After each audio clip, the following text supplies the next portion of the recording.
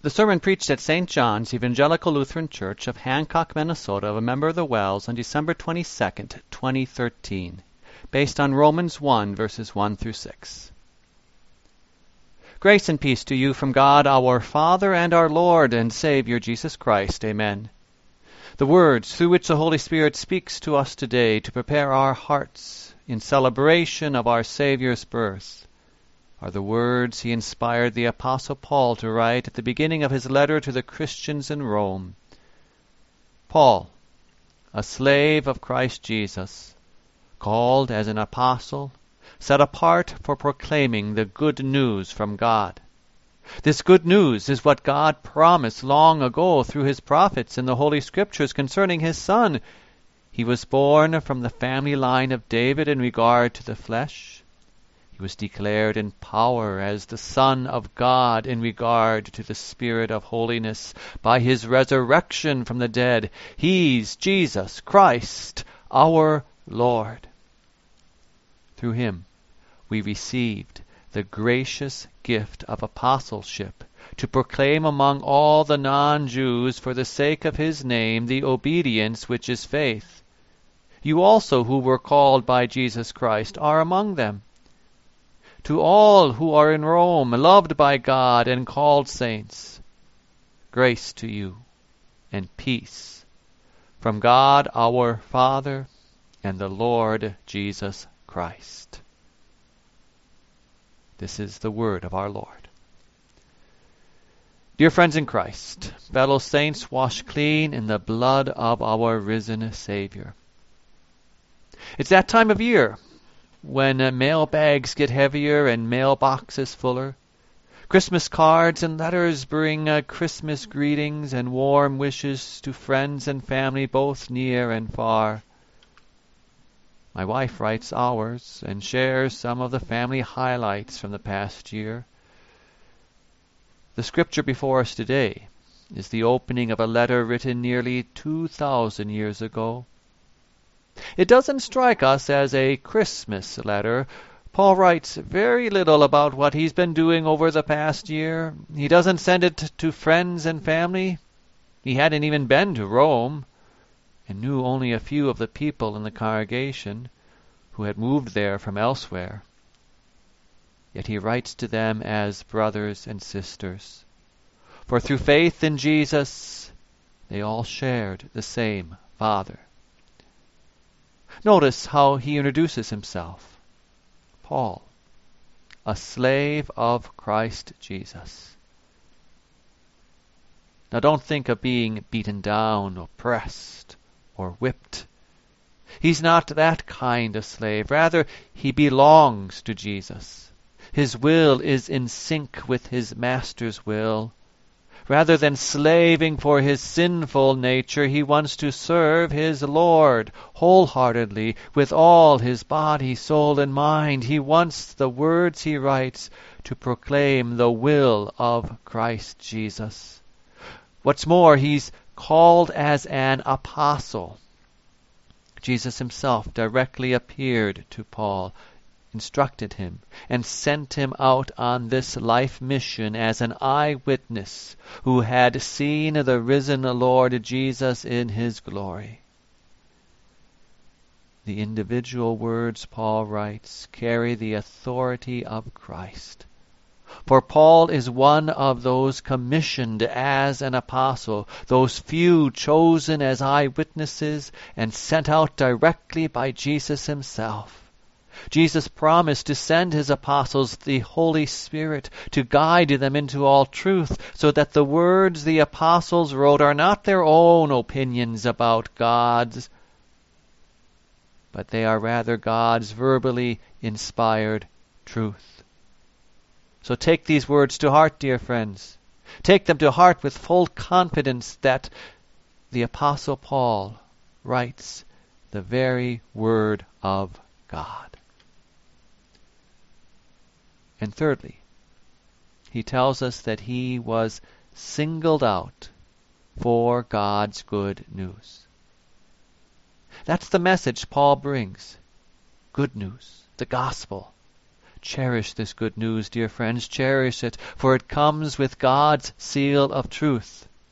This is what God's Christmas letter is all about, the gospel, the good news. That's why the angels proclaimed glad tidings of great joy, and why the angel choir sang of God's goodwill toward those on earth on that first Christmas night.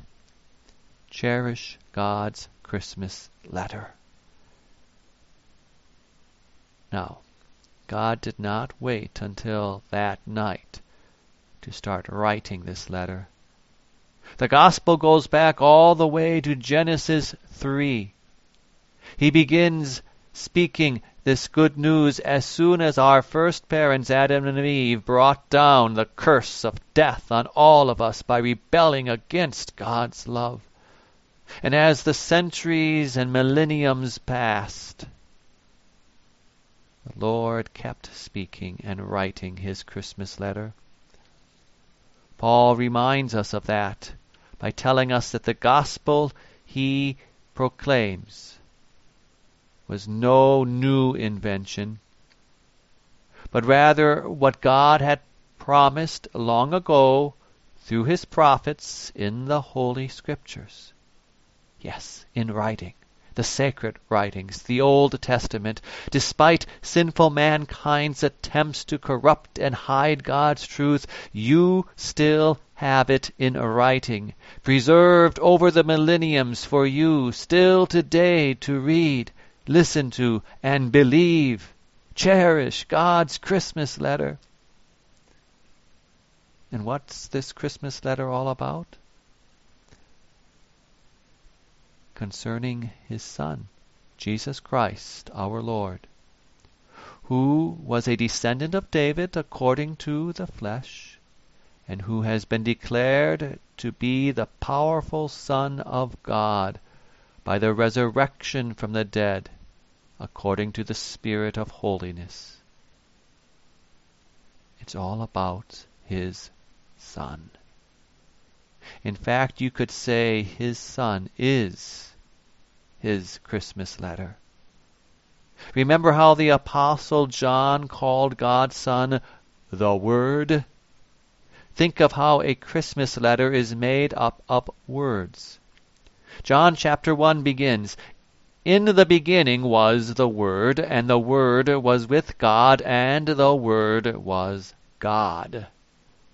God not only wrote his Christmas letter with the ink and parchment of the Scriptures, but also with the flesh and blood of his Son.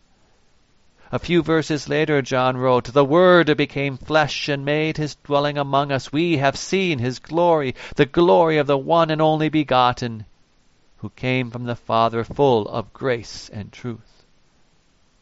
Paul too takes us to the manger where the Word made flesh was laid.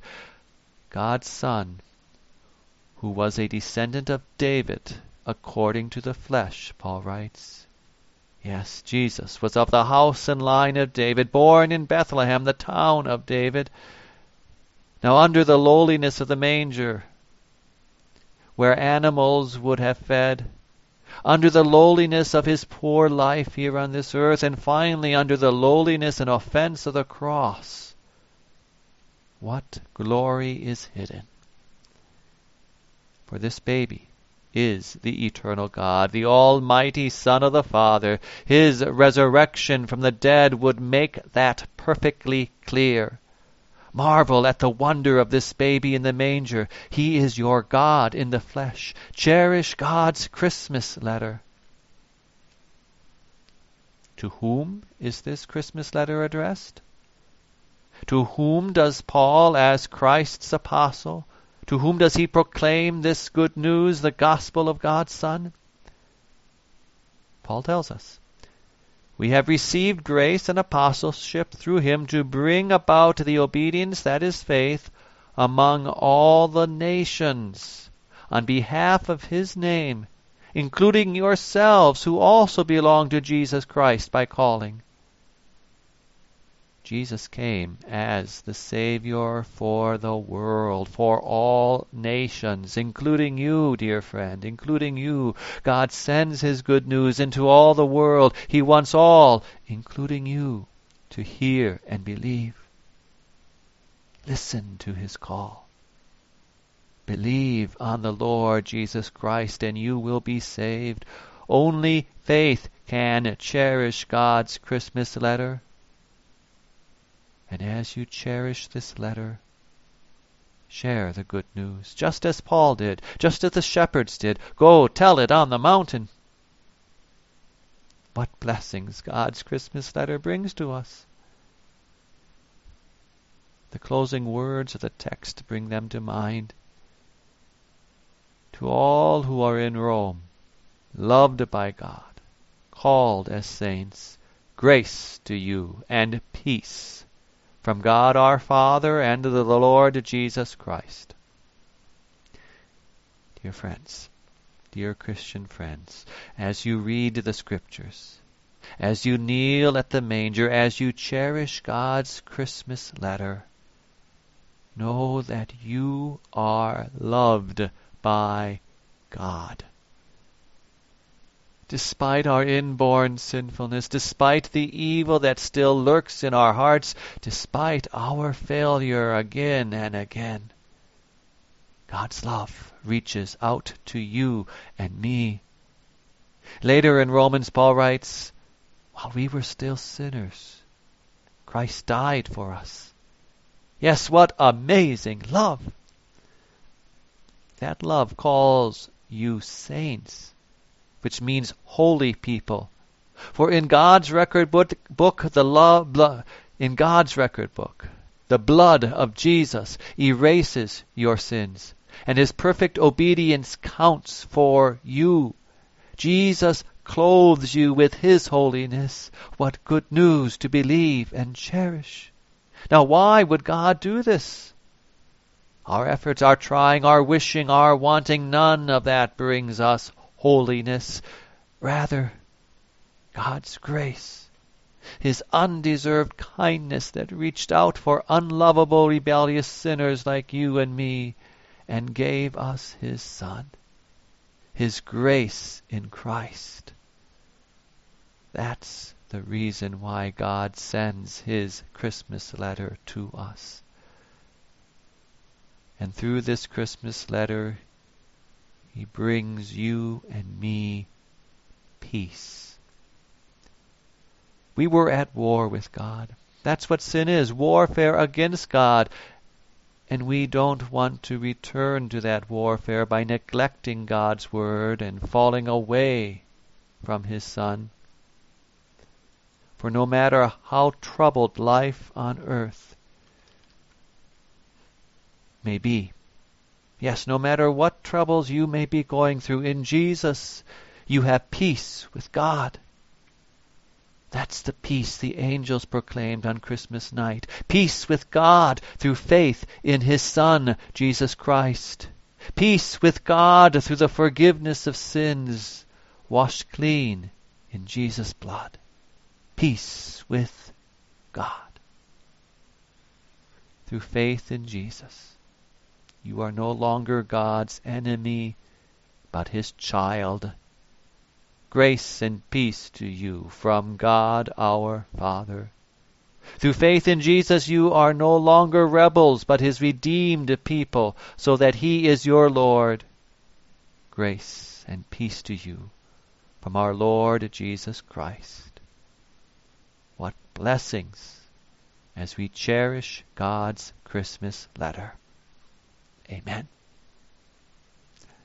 The peace of God that surpasses all understanding, keep your hearts and minds in Christ Jesus. Amen.